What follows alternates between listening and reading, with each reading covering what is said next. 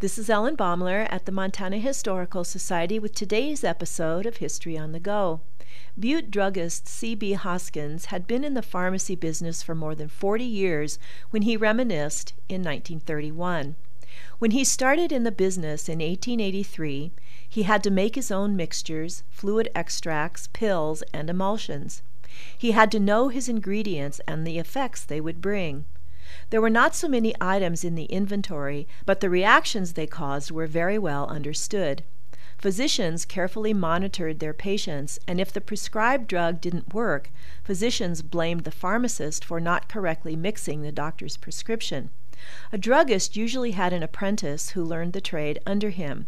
Druggists were responsible for all aspects of their apprentice's education. Many highly skilled druggists never saw the inside of school.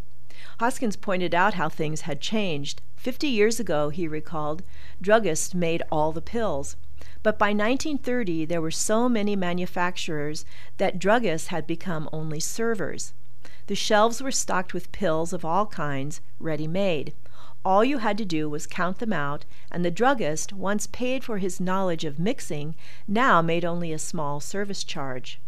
Radio advertising created a demand for a number of things, and unlike printed advertising that carried responsibility for the product, advertisers could say anything on the radio with no consequence. Hoskins went on to lament that if the student of today who went to pharmacy school learned all kinds of chemistry, it really didn't help him in his job. He should be learning other skills, he said, like stocking notions, selling hardware, and making ham sandwiches. This is Ellen Baumler at the Montana Historical Society. Visit us, become a member, and show your love for Montana's heritage.